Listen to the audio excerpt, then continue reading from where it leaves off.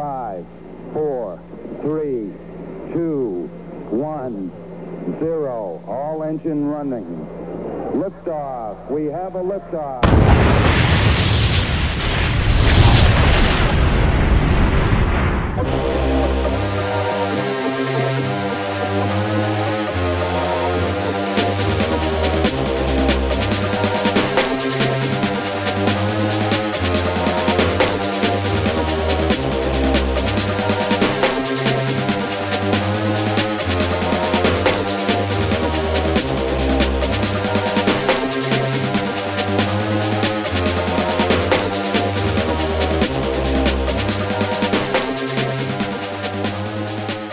You're listening to 15 Minutes of Flame, the hottest podcast on the internet. All right, we are here on the dock of the yacht. I've got my yachting cap on today, and we're getting ready to pull out of the dock here and take a little cruise around the Bay of Your Mind. And that Michael McDonald track and tribute goes out to the president of the Michael McDonald fan club, and that's of course Loki, one of our favorite chatters over there in Chattaria. That one's for you, brother. Getting a lot of love from the two reactors there. That was actually pretty funny. Let me adjust my cap. Let's see. I gotta put this cap on, courtesy Punk Love. Big shout out. The cap will be part of a larger ensemble moving forward. We're going to have a big send-off for yachting season on the 23rd. Don't be late for that. That's on a Friday, by the way, a day before the world is apparently supposed to end. So we're going to send it off. We're going to send the yacht off, and we'll be moving into dark yacht or yacht noir after the 23rd. A whole different kind of oeuvre of music coming your way. Hey, I was on Lindsay Sharman's show last night over on Rockfin. It was really good. Really, really good. And I posted a link over on Facebook and Twitter. So I think that's available. You can watch that show. And I'll be doing a webinar with her on Sunday. She has this day of brightness, and all these people come in and do some teaching, right? So she's contracted me to do a little astrological teaching. I look like fucking old man in the sea today. Look at this. This is what happens. This is what happens when you get wise. All I just need is a little pipe here, and I'll be like the Gorton's man, the Gorton's fish man.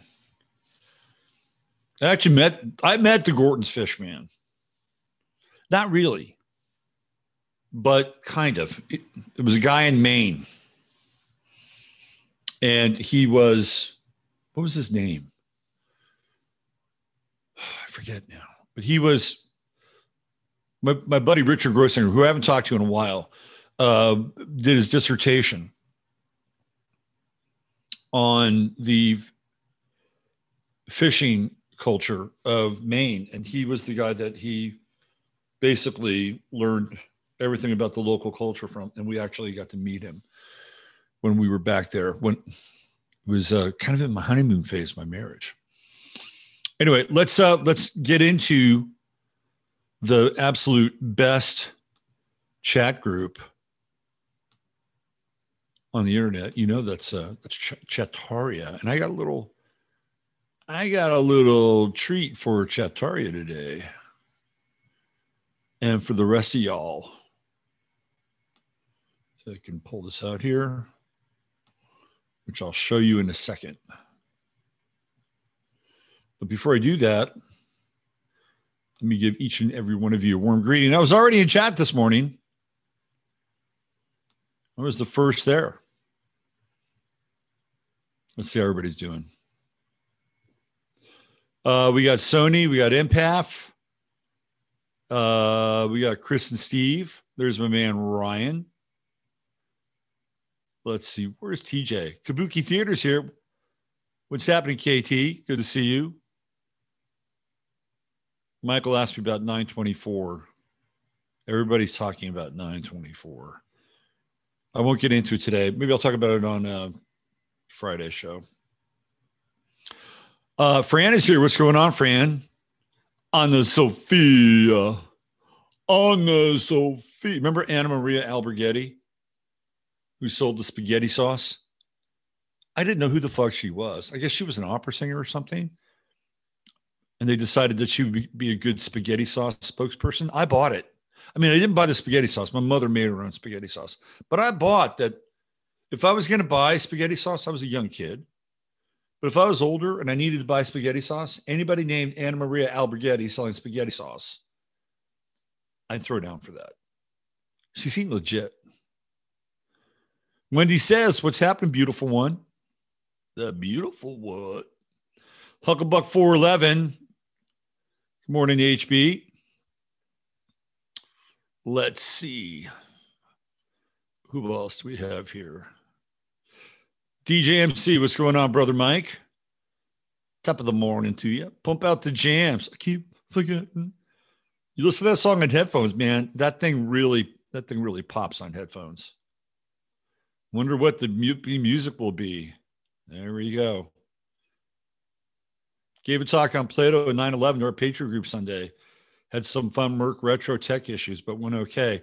I had a great conversation with Howdy McCoskey on Sunday, who just finished his book, Plato's Cave, Leaving Plato's Cave. And I guess he'll be on with us in October. So Chris and Steve and everybody else, you'll probably enjoy that talk. He was on with Jimmy Brent, I think, a couple of days ago. Okay, who else? There she is, the Queen. We got a couple of queens in the house. It's Queen Lisa. Good morning, Queen Lisa. Where's the Leo Queen, Dawn? Is she here today? Miss Nakia, Kelly B checking in. Good to see you. Pillars of Hercules. Falling down.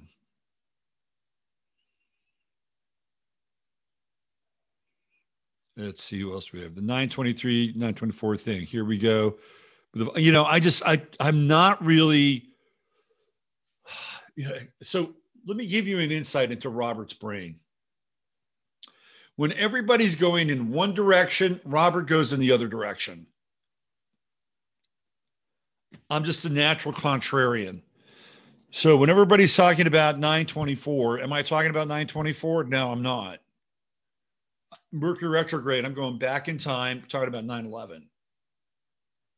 Although clearly we could toss 924 around. I think Michael earlier in the chat asked me what I thought about it. And I said, well, if something's going to happen, it's going to be one of two things. It's either going to be an incoming object or Russia is just tired of playing nice. So I've been reading a little bit of scuttlebutt. Maybe some of you, I don't watch the Duran, so maybe this is being talked about on the Duran. But from what I've heard, there is an inner circle in the Kremlin who are not as centrist as Putin. And they want to move him out of the way. Whoever Putin is, whatever Putin is, they want to move him out of the way so that they can go hardcore in this thing. That's what I've heard. But you hear a lot of things. Let's see. Kathy Kramer, what's going on, KK? Good to see you. Welcome to the show. Look at Sony. I'm under a rock. What is the 924 thing? I know, right? Good for you. The plane. Yes, the plane. Cannot love this song. Can't not love this song. I know it's a great song, right? Those guys were getting into it, man. He keeps forgetting over and over and over again. He's got a terrible memory.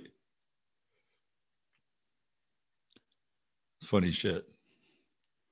Let's see. Who else do we have? This song, Kelly does not approve. It's okay, Kelly.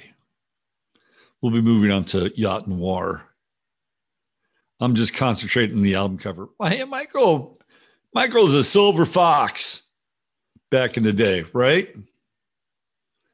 Silver fox. Where does Robert find this stuff? I do it for you. I have no life, and I do it all for you. If McCuck, he is the sexiest one alive. Yeah, you can't deny it. You can't deny the Michael McCuck effect. Look, he was on. Michael McDonald was fucking everywhere in the 70s and the 80s. Everywhere. The sound of a hemorrhoid giving birth. Oh, one AI. Should we throw on some death metal for you? How about some Swedish death metal? We could have Grave Yacht. How about Rot Yacht? Yeah, we'll do a whole month of nothing but Swedish death metal and maybe some hardcore industrial and Rot Yacht. Let's see. Oh, thanks, Jacqueline. Yeah, the captain is attired up. Wait till the yacht send-off show on the 23rd. Where's Gilligan? He's lost. Bob Denver was a trip, wasn't he? That guy got he had a ton of mileage out of being two characters. Maynard Krebs, who was TV's official beatnik on the show Dobie Gillis, and Gilligan. He was on something else too. There was another Bob Denver show. I forget what it was. LaRon, Robert, I know, right? All right. I do, I've been thinking about fucking L. Ron Hubbard with this whole yacht thing, because there are stories about L. Ron Hubbard where he would take people out in Florida, like they'd go out on the boat, right? And he essentially would do astrotheology with the stars and the constellations with people on the boat and just kind of blow people's minds, right? That was an L. Ron Hubbard thing. That's so funny. Captain Stubing of the USS Tartaria. That was Murray.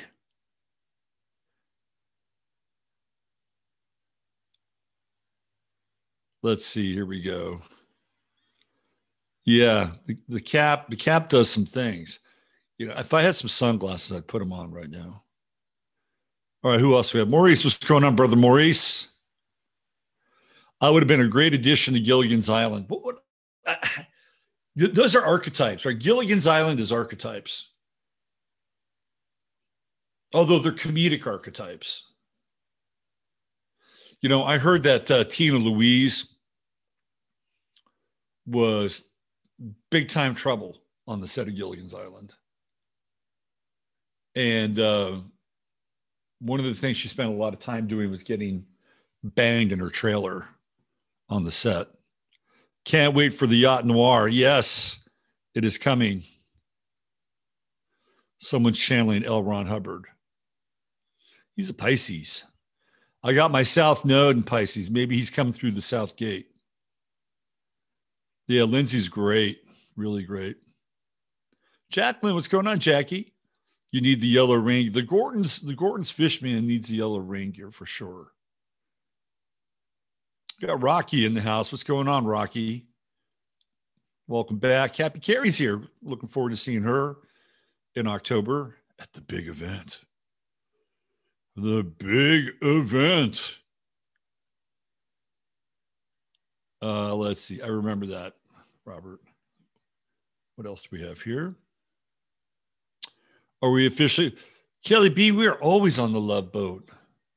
We're Always on the Love Boat. We never got on and we never got off.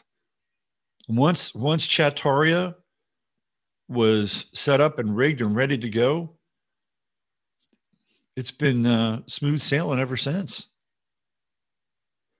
Smooth sailing. Myra, hey Myra, tinfoil. We got a full house today. Wow. So I've been putting the links up on Facebook because I guess this is day 2 without Tom. I'm gonna have to reach out to Tom. Let's see. Those 2 guys on the Duran are really good. Nibiru would be cool. Be about fucking time, right? Jesus. I started getting into Nibiru back in 2008, 2009. I was really obsessed with Nibiru back then. We were so disappointed the way the Duran kissed up to the Queen. Equicentric, yes, death yacht. Rot yacht. Is there such a thing as ambient? Yes, apparently there is. Mike Meddy is the expert in that. TFT says, I remember seeing the Doobie Brothers playing in Golden Gate Park. Wow, that is going back. Another park, another Sunday. The Doobie Brothers formed in I guess you could call it my hometown, San Jose. They were the official biker band. They were the Hells Angels biker band. They used to play at all their parties in Los Gatos. Tina not aging well. No. Archetypes or stereotypes. Good. That's a good one. I think they're more stereotypes, actually. Good call. Yeah. So you're going to put me on a show? The stereotype? Okay, I can dig it. I can be stereotypical, I suppose. You can find some stereotypical things about me. Let's see. Who else do we have here? We've all had our Nibiru phase. I'm listening while I unpack boxes. May not chat much. That's okay. I'll unpack some boxes today too. That's what I'm here to do. So I wanted to show you guys something. This is really cool. Really cool. If you're listening to the podcast, welcome. You could be here watching, but that's okay. We're also streaming live on Rumble, the 15 Minutes of Flame channel over on Rumble. So check that out. Look at that. That is courtesy of Lady Artemis. And that will be gracing the exclusive product from True Hemp Science. So we have a private label product that Chris is working on. That's the private label. And I think I'm going to use it for some other things. We might turn that into some shirts, maybe some coffee mugs. I think it's pretty cool. Pretty cool logo. We've got the kind of the Art Deco effect. And of course, you can see right there in the center of the Palace of Fine Arts. So Chris is working on it right now, getting ready to put all this together. And hopefully by the time the event rolls around, we shall have it. So that's an entree for me to talk about True Hemp Science. What do you guys think about that logo? I got to check out what you feel. What you feel? How are you feeling about that logo? Isn't that cool? Pam likes the hat. Pretty cool, right? Yeah, I love that logo. It is the Palace of Fine Arts. The most Tartarian structure that I can think of. Has a vibe, man. Palace of Fine Arts. And I've seen a lot of things there. I've seen concerts there. Who did I see at the Palace of Fine Arts? The Tubes. I saw the Tubes there. I saw Barbara Marciniak at the Palace of Fine Arts. That was a trip. Let's get into a little True Hemp Science since we're talking about the product. And the rave reviews just keep coming back. In fact, yesterday I had a conversation with a client that I think I have a reading with here shortly. And she has become a rep for True Hemp Science down in the New Braunfels area. So this is great, right? So she connected to Chris through the show. And now she's setting up her own little storefront in affiliate relationship with Chris in the New Braunfels area. And I just love this, man. I love the growing organic nature of what we're doing here with True. It's become, and I've always, look at this. This is, I really love this. Recover, relax, focus, energy, sleep.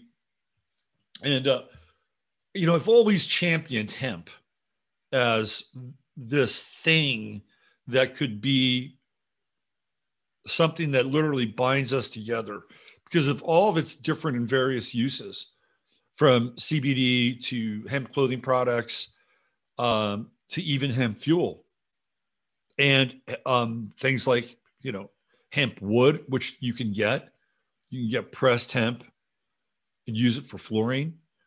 So there's a myriad of things that we can do with hemp. So I always felt like hemp could be that binding universal principle. It grows fast, super fast, and has so many uses. And one of them is CBD. So we're starting here with CBD, right? This is where it all begins. And here at True Hemp Science, the website that I'm on, you can get great CBD. And it's so good that people are wanting to work with Chris. This is great. I love watching this thing proliferate and bloom. Lady Artemis is bringing some products over to the True Hemp Science storefront in Austin, leaving some stuff there in consignment. By the way, if you're coming to the event, you get to meet Lady Artemis, and she'll have her astrological, symbolic, and tarot jewelry available right there. So that's going to be great to have her there. I just love watching this network bloom.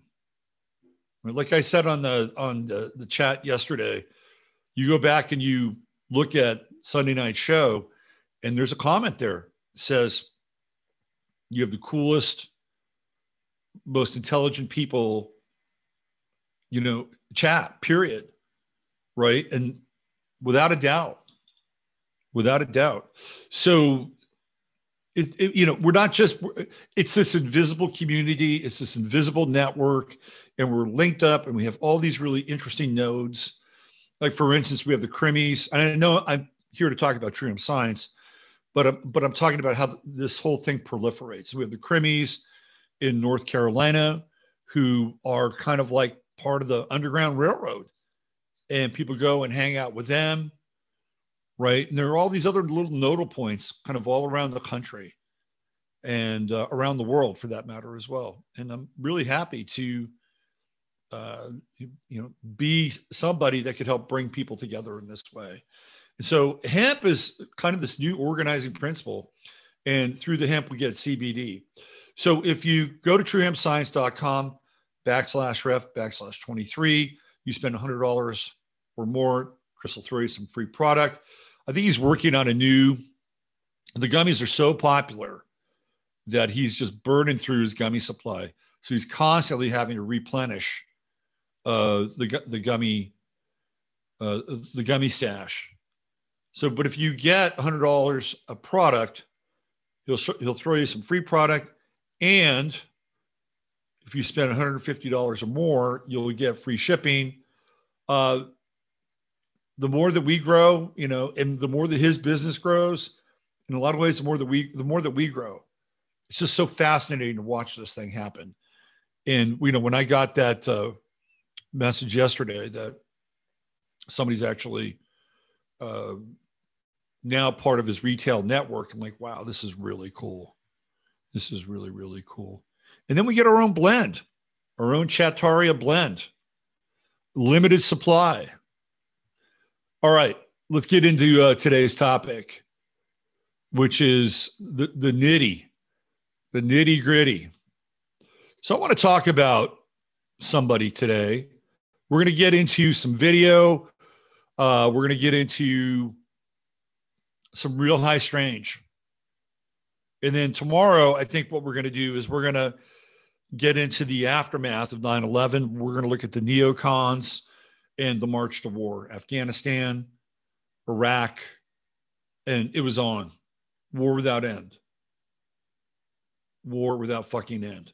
And then we also have the activation of the Patriot Act, which is a layer that sits on top of the Constitution, and we have not been the same country since then. Abrogated many of our rights. Using the reversal of language, it's anything but a Patriot Act. All right, let's take a look at this man. Let me get his picture up here. So what I'm going to share with you today might be a tad controversial if you have a particular bias or skin in the game, but it's Mars and Gemini, so we can get into a little contrarian. This is Bernard H. Mendik. Bernard H. Mendik was Larry Silverstein's former brother-in-law. And we're going to get into Bernard's story a little bit today and how he and Larry Silverstein became bitter rivals. And it wasn't just Larry Silverstein. So let's talk a little bit about Bernard Mendik, who he is. And the dates here with Mendik are very interesting as well, especially as they relate to Silverstein. Bernard Hyman Mendik, May 29th, 1929, May 28th, 2001. So he died one day short of his birthday. He died on the 28th. He was born on the 29th, and Larry Silverstein is born on the 30th. Little bit of high strange there for you. Was an American real estate developer, founder of the Mendik Company, and chairman of the Real Estate Board of New York. Mendik was born to a Jewish family in Glasgow, Scotland, and emigrated to the United States as a child. His father was a handyman. He graduated from the Bronx High School of Science. In 1954, he graduated from City College in New York. In 1959, he received a JD from New York Law School, where he met Larry Silverstein. After school, he married Silverstein's sister and joined her father's real estate business, Harry G. Silverstein and Sons, in 1966. By the way, that's right around the time the Twin Towers started to get built. Harry Silverstein died, and Mendik and Larry Silverstein formed Silverstein and Mendik. The partnership was quite successful until Mendik divorced his wife in the late 1970s, and the partnership ended. Mendik also cited disagreement over real estate strategies, with Mendik wanting to buy buildings while Silverstein wanted to build. They hired Jerry Spire to assist in dividing the assets. Mendik then founded the Mendik Company. Okay, so Mendik's strategy for buildings, for real estate, was to buy and hold. That was his strategy. Buy and hold. He was not a developer. He was not a flipper, but he was invested in the long-term monetization and assets of those buildings. Let's keep going. In 1982, he joined the Real Estate Board of New York, and in 1992, he served as its chairman until his death under his stewardship. So Bernard Mendik he's not a minor player in the New York real estate business. Until the stewardship, the real estate board persuaded the state legislature to end or reduce real estate related capital gains and transfer taxes. So he was instrumental in helping them keep more of their money and profit. He also successfully promoted legislation legalizing real estate investment trusts in New York. In April 1997, Mendik folded the company into Vornado Realty Trust. But remember that name, Vornado. It's an important name.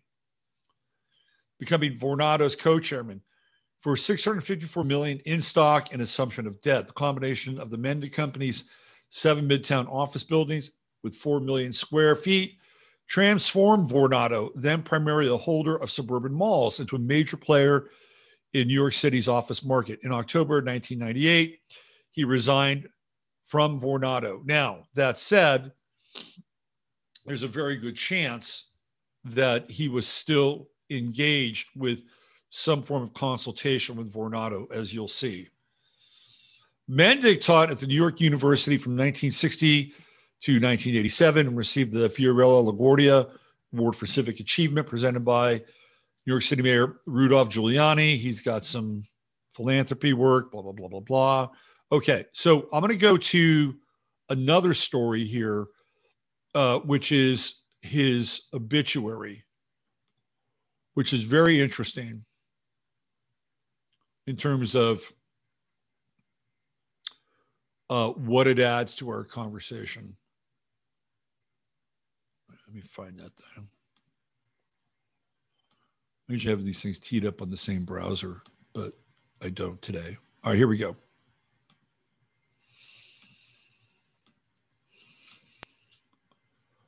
So this is his obituary, which is written on May 31st.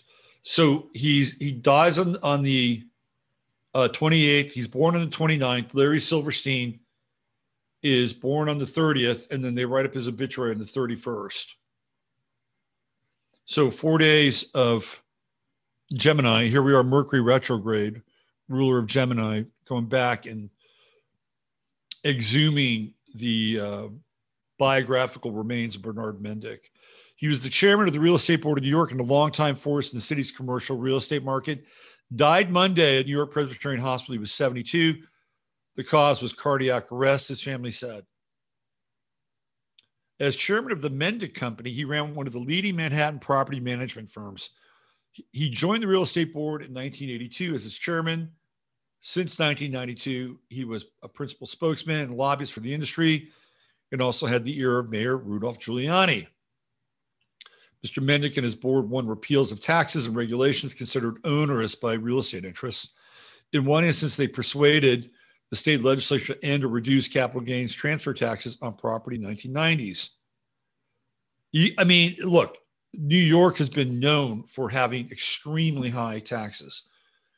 So whether it's serving the interests of a downtown real estate mogul or somebody who has property and wants to transfer that property or sell that property without the onerous capital,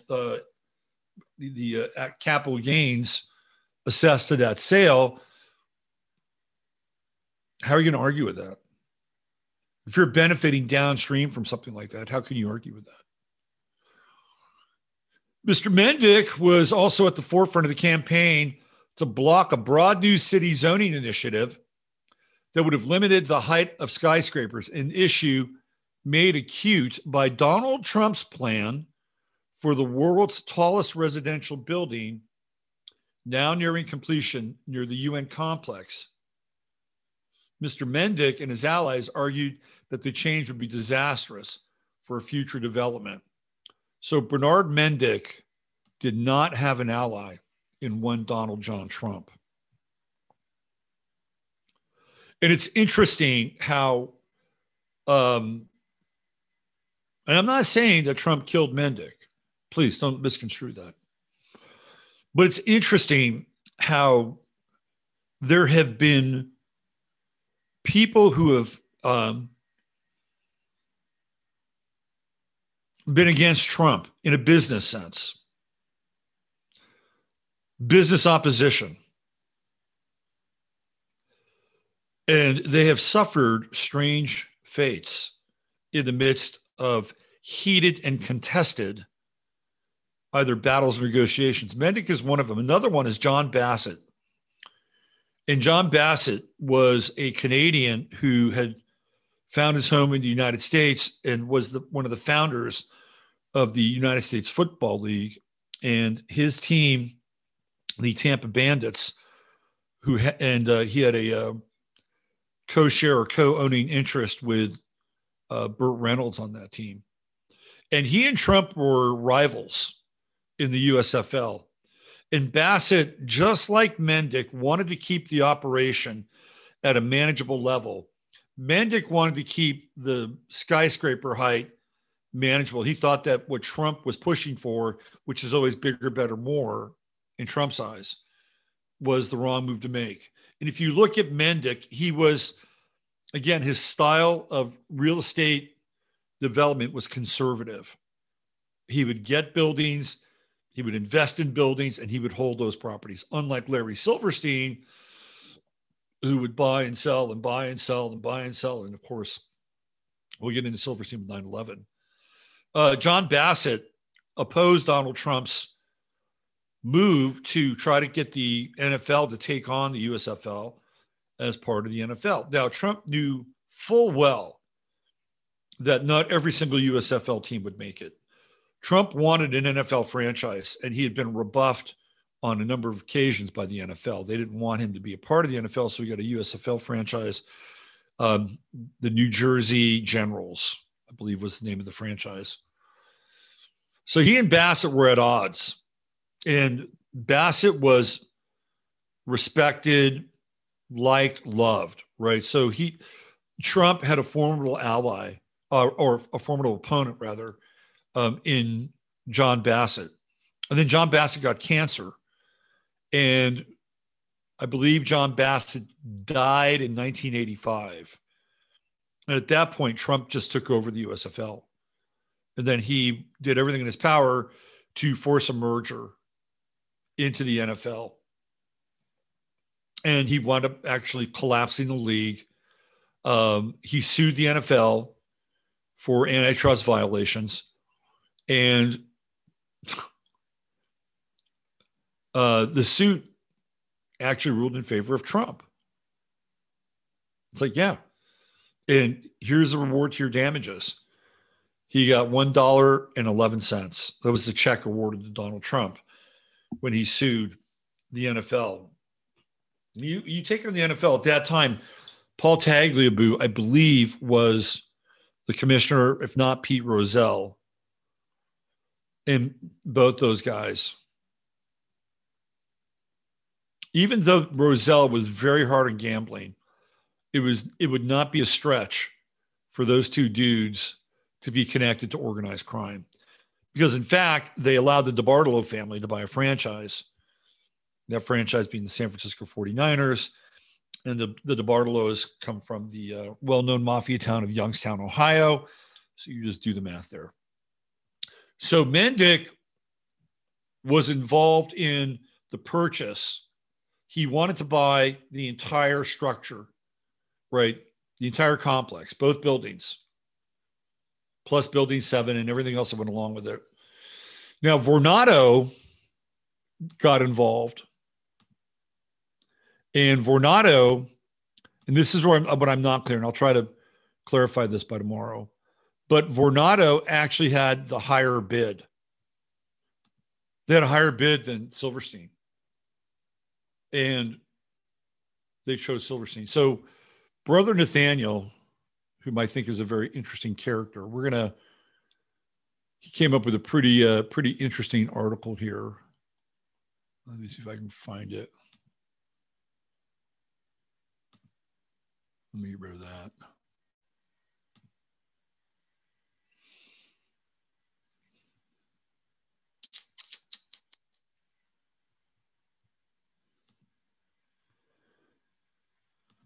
All right, hold on 1 second. Un momentito. Oh, I can't find this thing now. I gotta get rid of that. Anyway, Larry Silverstein won the no bid contract. He won. Here it is. I found it. So now I'm reading from the blog of somebody who happens to be Jewish, making a commentary on somebody who happens to be Jewish. And we're just going to try to get to the facts. The Zionist Jew, this is Brother Nathaniel, by the way, who happens to be Jewish, although he did convert to Greek Orthodoxy, obtained a 99-year lease, interesting number, of the World Trade Center on July 24th, 2001, just 7 weeks before the 9/11 attacks. He bought this thing 7 weeks prior to 9/11. Silverstein obtained the lease from his Jewish synagogue buddy, Louis M. Eisenberg, who's then the chairman of the Port Authority of New York. So it's an inside deal, even though Vornado Realty outbid Silverstein by $50 million. So do you think Mr. Eisenberg maybe got a cut of that money that was coming his way? That maybe Vornado would not have been so keen to play ball here? Eisenberg aboard of Vornado's bid in favor of his Zionist buddy, Silverstein. Eisenberg, who was a huge contributor to the Bush-Cheney campaign, is a member of the Republican Jewish Coalition and former partner of the Jewish bank, Goldman Sachs. Remember, this is brother Nathaniel, born into a Jewish family. I'm just reading this story here. Silverstein and Eisenberg both held senior leadership positions with the United Jewish Appeal, billion-dollar Zionist organization. At present, Silverstein is on the UJA's, this is a while ago, UJA's board of directors. The UJA raises millions of dollars for its client, the Zionist State of Israel. We cannot deny that. It's true. That's what Israel is. It is run by Zionists. Silverstein is also co-founder of the Israel Export Development Company. A particular note, the Wall Street Journal reported that Silverstein regularly had breakfast at the WTC's windows on the World every morning. Yet, strangely enough, Silverstein had a doctor's appointment the morning of 9/11. Okay, so Vornado. Now, again, I need to sort this part of it out because I know that Mendik was also bidding on the building. Now, was he bidding on, for Vornado, right? Was he doing Vornado's bidding, or was he his own entity? I'll clear that up by tomorrow because Vornado was the company that he had been part of. But it's clear that it was an inside job. I mean, theoretically, don't you want to take the highest bid? Wouldn't you want to take that $50 million and spread it around for some good old public projects, make life better for citizens of New York? I mean, isn't that how the game works? Apparently not. So he did a deal, an inside deal with Silverstein. Silverstein got the building 7 weeks before he officially closed on it, 7 weeks before it all happened. And then he took out the insurance policy. And just prior to that, the one person who knew the most about Larry Silverstein, Bernard Mendik, mysteriously dies. Somebody who had no history of any kind of heart condition. None. And then when you get into the mythology of 9/11, what are you looking at again? You're looking at the fucking Gemini code, right? You've got Mendik, who's a Gemini. You got Silverstein, who's a Gemini.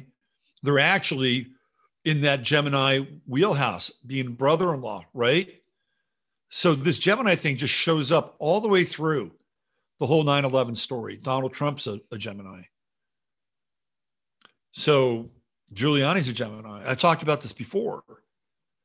So there's a lot of high strange here that takes place before the event itself. We talked about gelatin. We talked about the bee thing yesterday. We talked about the missing $2.3 trillion. We talked about the mysterious Dov Zakim, the dual citizen who moves back and forth between private enterprise and public service, which is not uncommon, by the way. So now let's get into some real high strange. I want to show you guys some videos here. And let's start with this one. This is one of the famous plane videos.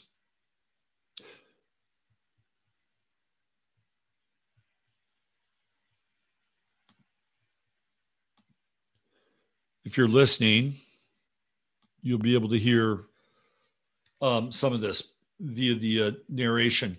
So let me just, my narration and the narration of the person who's made the video. So what we're seeing here is we're seeing one of the towers. The other one already has a thick pillar of black smoke engulfing it.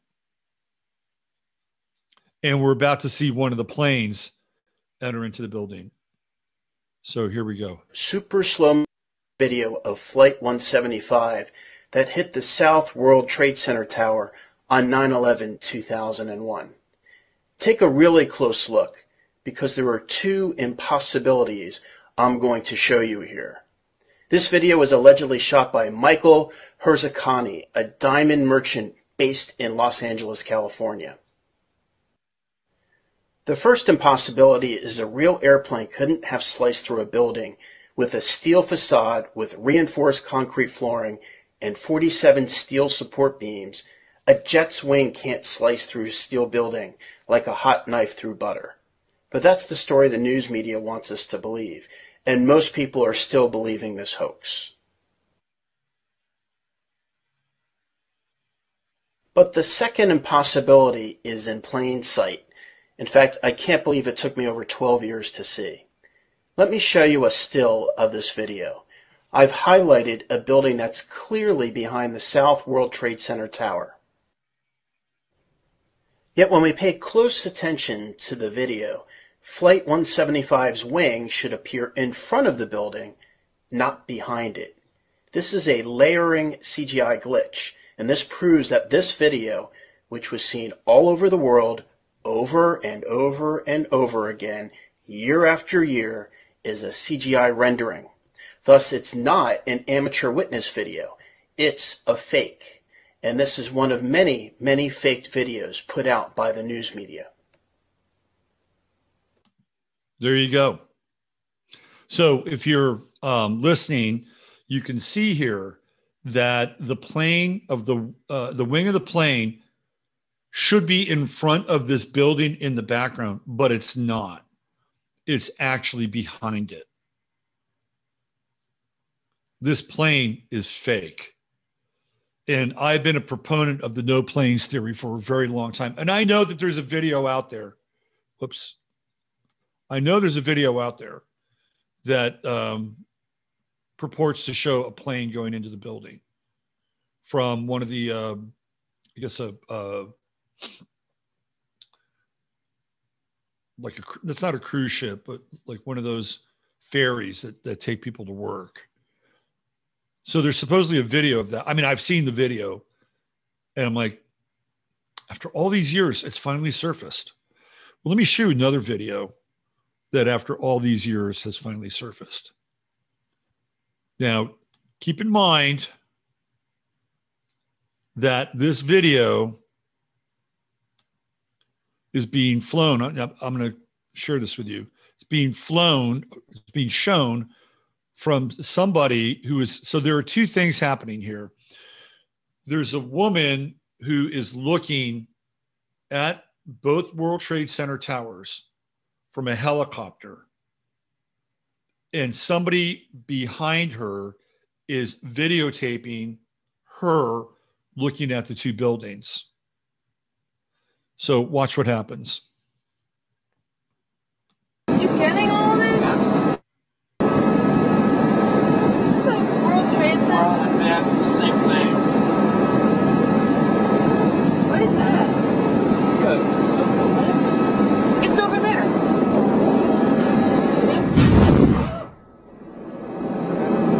Are you getting all this? The World Trade Center? That's the same thing. What is that? It's over there. Okay. So what she is referring to is an anomalous object that looks like a missile.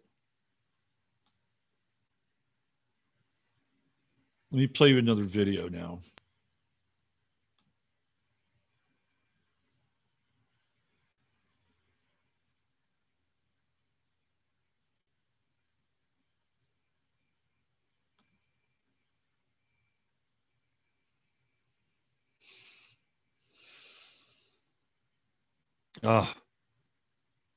Where is it? It's on my feed. I thought I bookmarked it. Let me see if I can find it on my feed. I apologize.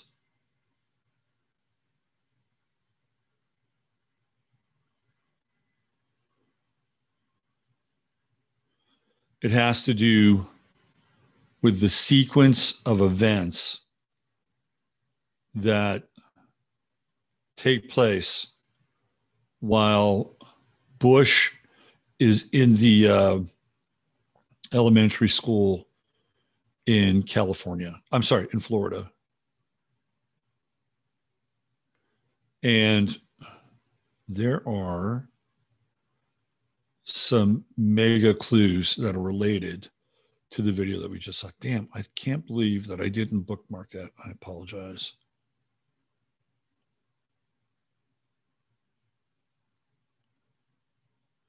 By the way, there's a war breaking out in Armenia and Azerbaijan, which is not getting a whole lot of coverage. But that's strategic, by the way, because that means that the Russians will have to fight on another front. So that's all very strategic. That's an asymmetric tactic. I'm going to find this thing. Hang in there with me. Maybe I should play another Michael McDonald song while I'm doing it. I'm sure that'll get you guys in the mood.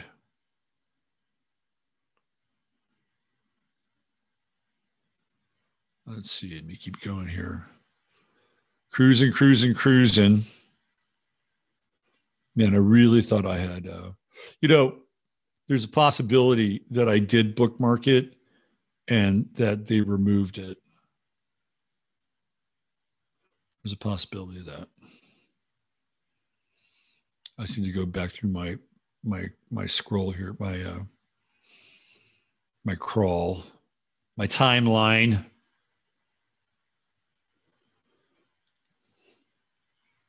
I jump timelines. There's a September 24th video. Let's see, keep going. The Dow's taking a dump.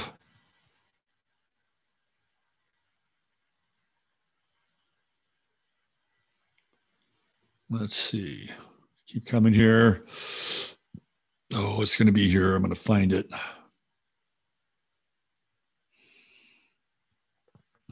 I'm going to find it.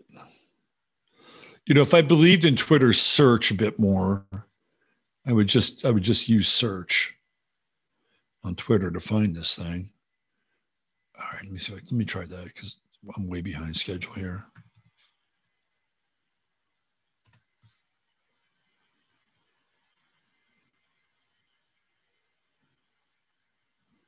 Yeah. So I did a search term for kite. All right, let me see if I can just I found it. Yes. I found it. Persistence pays off, boys and girls. All right, here we go. Watch this video, especially in the context of what we just saw from that video, the helicopter. Here's Bush. He's in the school in Florida. Oh, by the way, they're learning how to read by phonics. This is not Freire's critical race theory model transposed into the public school system. This is not the critical pedagogy that schools have ascribed to now. Watch how they sound all these words out in phonics, which apparently is quite racist. Without making a mistake. Look at the letter at the end and remember the sound it makes. Get ready. Kite. Yes, kite. Get ready to read this word the fast way. Get ready. Kid. Yes, kid. Sound it out. Get ready. Kid. Sound it out. Get ready. Kid. What word? Kid. Yes, kid.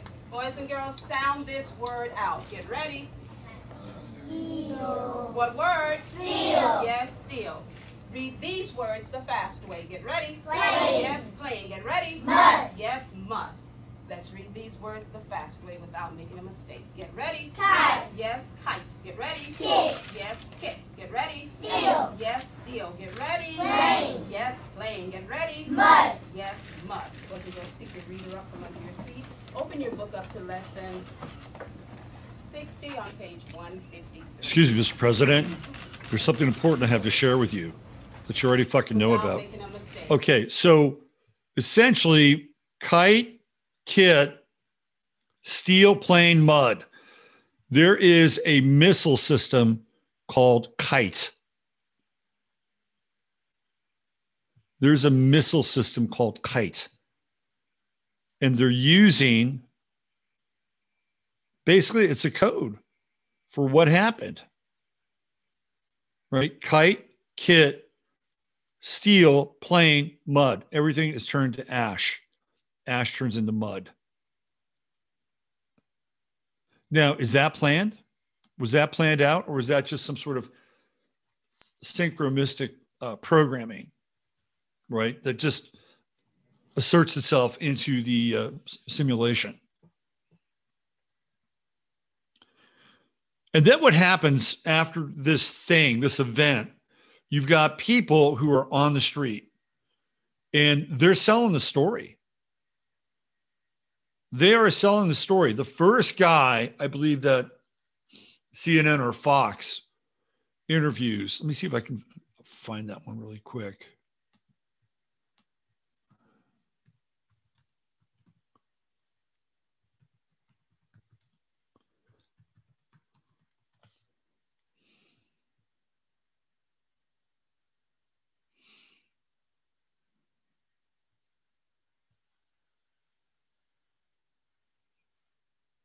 Let me see if I can find that thing.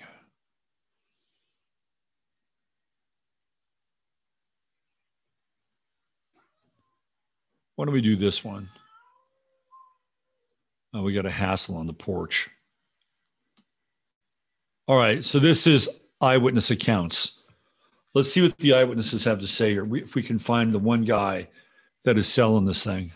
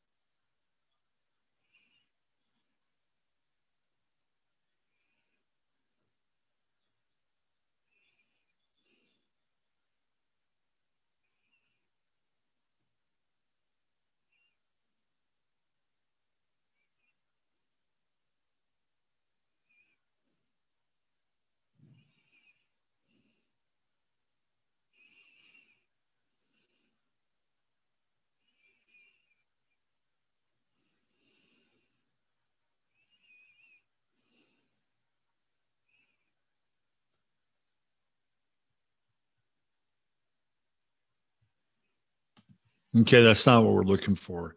Let me go back over here because this thing was a TikTok video and I might have saved it over here. Quite possibly. So the upshot, and these are the tame videos. There were people who were planted on the ground immediately within minutes of this thing happening that were selling the official story and selling the official line. Like they had so much knowledge about what just happened, who is behind it. It was like this thing happens. It's like Kennedy being shot. It's a trauma. And then that guy is there to sell the story. Now that guy has showed up in a couple of other places too. I'm going to find him. It's hard to find stuff now on the internet. They keep scrubbing and removing and deleting, and the things that remain are the things that are the most mundane in terms of interpretation. I'm going to find that guy and I'm going to play that video tomorrow so that we can have a look at it. And we'll also look at the aftermath of what happens with 9/11, the Patriot Act, the rise of the neocons, which is a really important part of the story. The march to Afghanistan, the war that didn't end well, went on for over 20 years. I think we started in 2001, 20-year war, right? They ended it in 2021, and they ended it terribly. If I'm not mistaken, 2021. These last 2 years have just been a blur. I mean, the train wreck it's just been a slow motion blur. But we know that war went on for 20 years, and we gone because there was another war they had to invest in, that being Ukraine. Okay, so now I'm going to play you another video, and this one is going to be controversial. It's not as if everything else has been controversial, but this is a controversial video. And this is from Adam Green's site, No More News. I'm about 50-50 on Adam Green. Apparently, he still has a Twitter handle. I'm going to play this and be your own judge around this video. I'll set the stage for you. This guy's a rabbi. And he's talking about a rabbi that he knew that had foreknowledge of what was going to happen. Here's the video.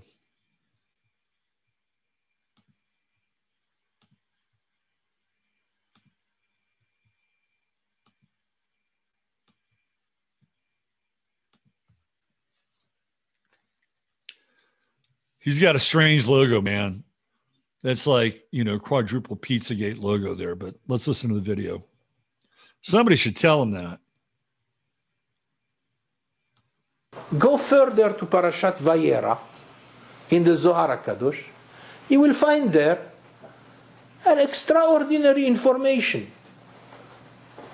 There will be two big buildings in the land of Edom, which today we relate the word Edom to America.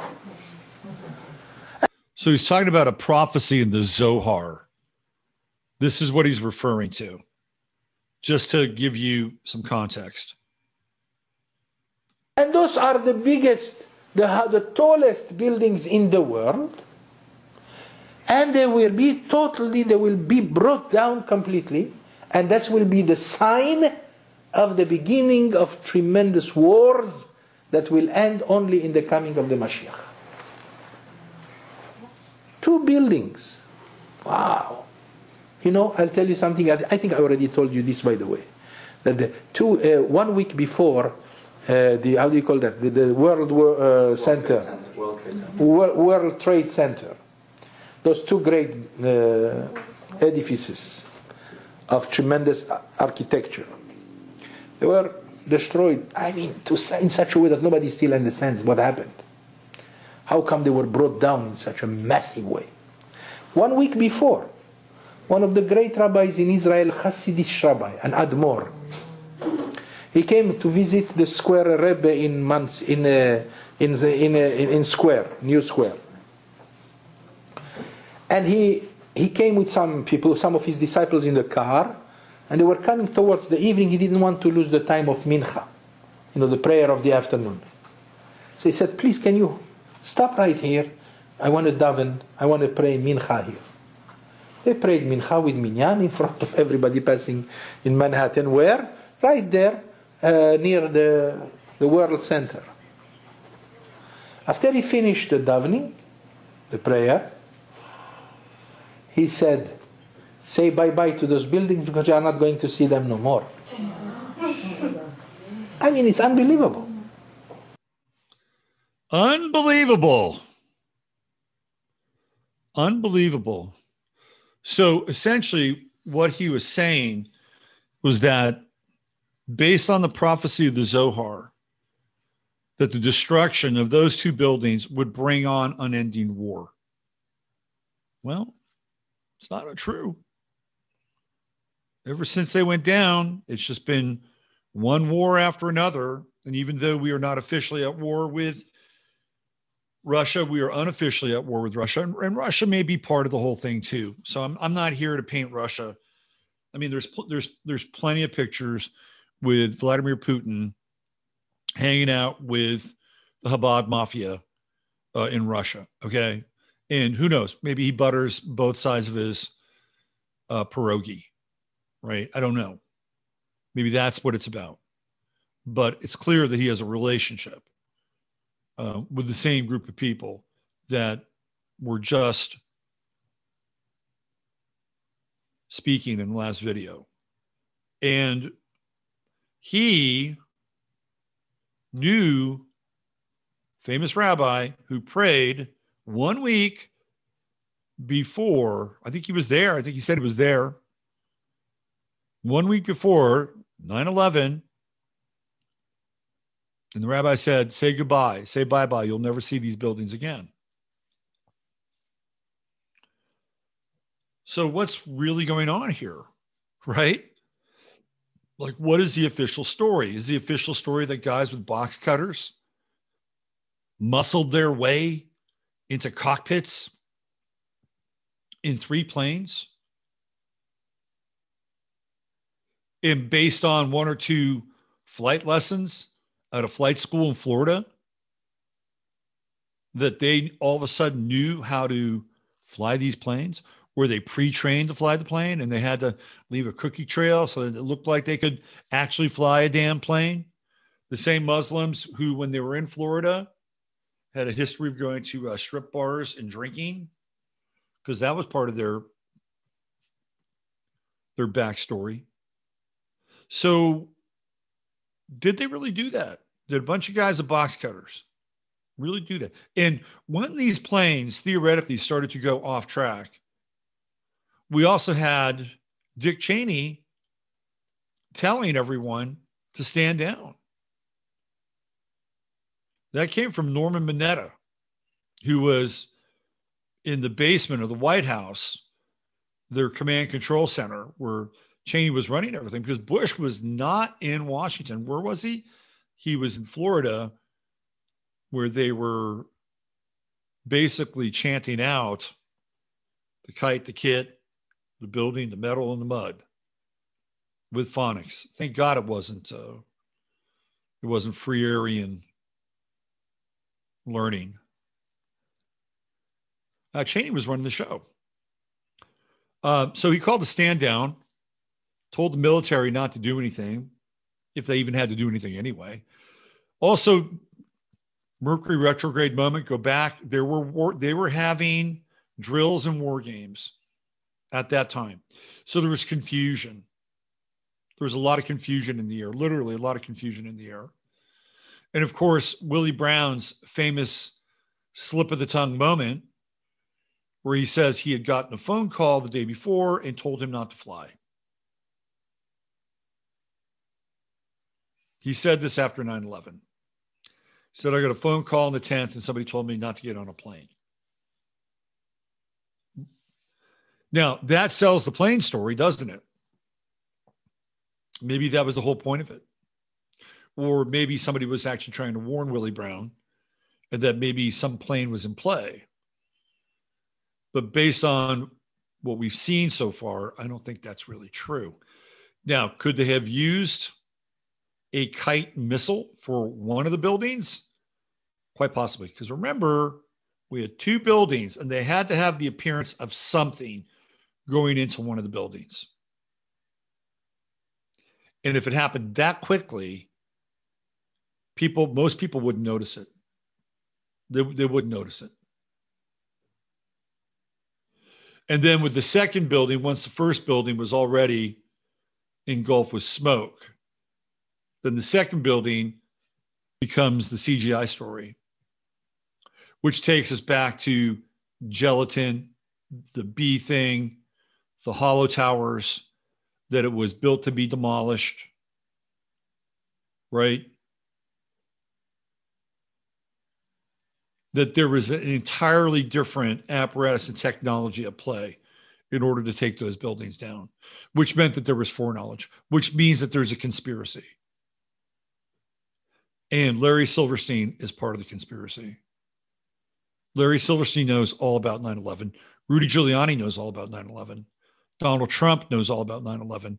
And it's interesting because Trump, on 2 occasions prior to becoming president,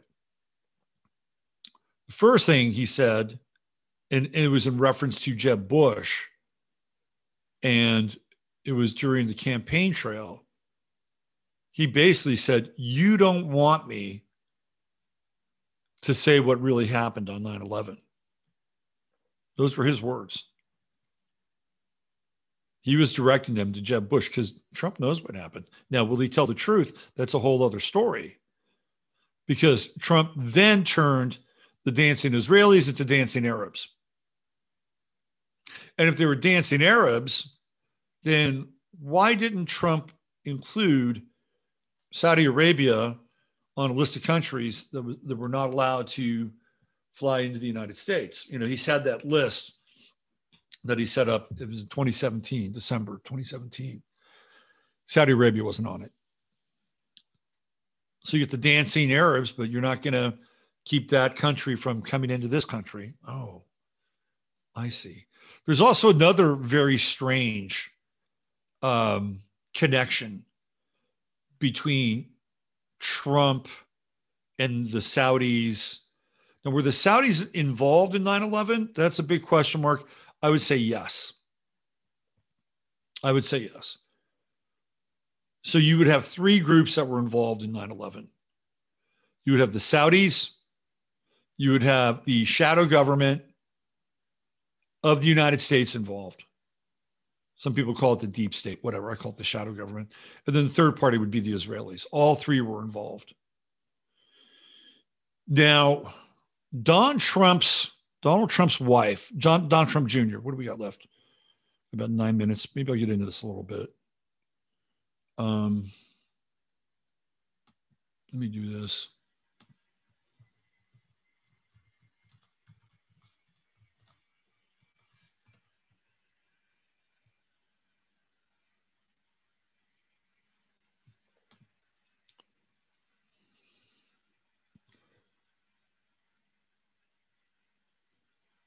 Okay, so Donald Trump Jr.'s wife,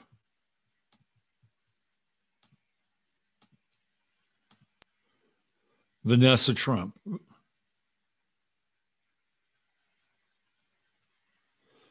she grew up in a townhouse on Upper East Side Manhattan, attended the Dwight School, a private school. Charles Hayden, her stepfather, who some news articles refer to as her father, was a lawyer. Clients included Marilyn Monroe, Abe Hirschfeld, her mother, Bonnie K. Hayden, a modeling agency, and is of Danish origin. Her maternal grandfather is Danish jazz musician Kai Ewens. Okay, so she's had some boyfriends. It's been passed around a little bit.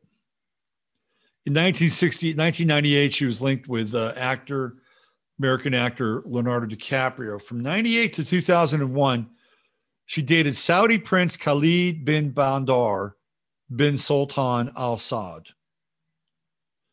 So he was the son of Bandar Bush, who is a key figure in the relationship between the Bush family and their Saudi business interests. And in fact, Bandar Bush was, I believe, the head of the Saudi Secret Intelligence Service. The relationship ended following the September 11 attacks, when Khalid bin Bandar left the USA after his Saudi ambassador father, Bandar bin Sultan Al Saud, was suspected of having indirect ties to the Al Qaeda hijackers. Vanessa married Donald Trump Jr. on November 12, 2005 at Mar-a-Lago. I guess Trump's aunt, Marianne Trump, presided over the services, right? So it's interesting that even with his son, through his son's daughter, her former boyfriend was connected to the head of Saudi Secret Services, Right. So if that's true, and this is all happening on the Bush watch, right? So you have the shadow government who are the neocons inside of the Bush government. You have the Saudi connection with Bandar Bush basically using these Saudi proxies. And everybody knows that once they published that list of people who were the perpetrators of 9/11, most of those guys were still alive. And if they were alive, they were snatched up and they were taken to Gitmo. And then you have the Israeli side of things, and you can see that through the machinations of Larry Silverstein, his partner, right, the Port Authority, et cetera, et cetera, et cetera. So now you can see the Trinity, the unholy Trinity, who's really behind 9/11. Those three forces. And Donald Trump clouding the waters, muddying the waters by talking about the dancing Saudis. There weren't dancing Saudis, and he knows that. Trump knows everything about 9/11. So does Giuliani. And if I was Giuliani, I'd become a fucking alcoholic too. I'd drink myself to death too. Because Giuliani is a compromised individual. And there's a very good chance that the same people who were part of the engineering of the collapse of the Twin Towers, we're not even talking about the Pentagon or whatever happened in Shanksville, we're just talking about the Twin Towers. There's a very good chance that the same people that were part of the plan to engineer that were the same people who helped Rudy Giuliani get into power. Because Rudy Giuliani was a DA in New York, and he was known for what? Busting the Italian crime syndicates, like people like John Gotti. Giuliani was hard on crime. He cleaned up 42nd Street and, you know, that whole Port Authority area. He practiced the broken windows policy, right? Cleaned up the subways, started arresting subway gate jumpers. So that was all part of it. The other part was, and that was when he was mayor. Before he became mayor, he made his bones by prosecuting all these mob guys. How do you think he was able to do that? Do you think he did it because, you know, he had his crack team working on this 24/7 in order to bring the mob down? Or do you think some of these people like John Gotti were just handed to him on a silver platter? And what would be the advantage of that? Well, if you wanted to take out the competition, that's what you would do. That's exactly what you would do. You would hire somebody who was in charge of the legal proceedings, the legal stuff, right? And you would just use them as an attack dog. And at some point in time, there would be political favors and political payback that Giuliani would have to be responsible for. And I believe this to be the case. So Giuliani knows everything.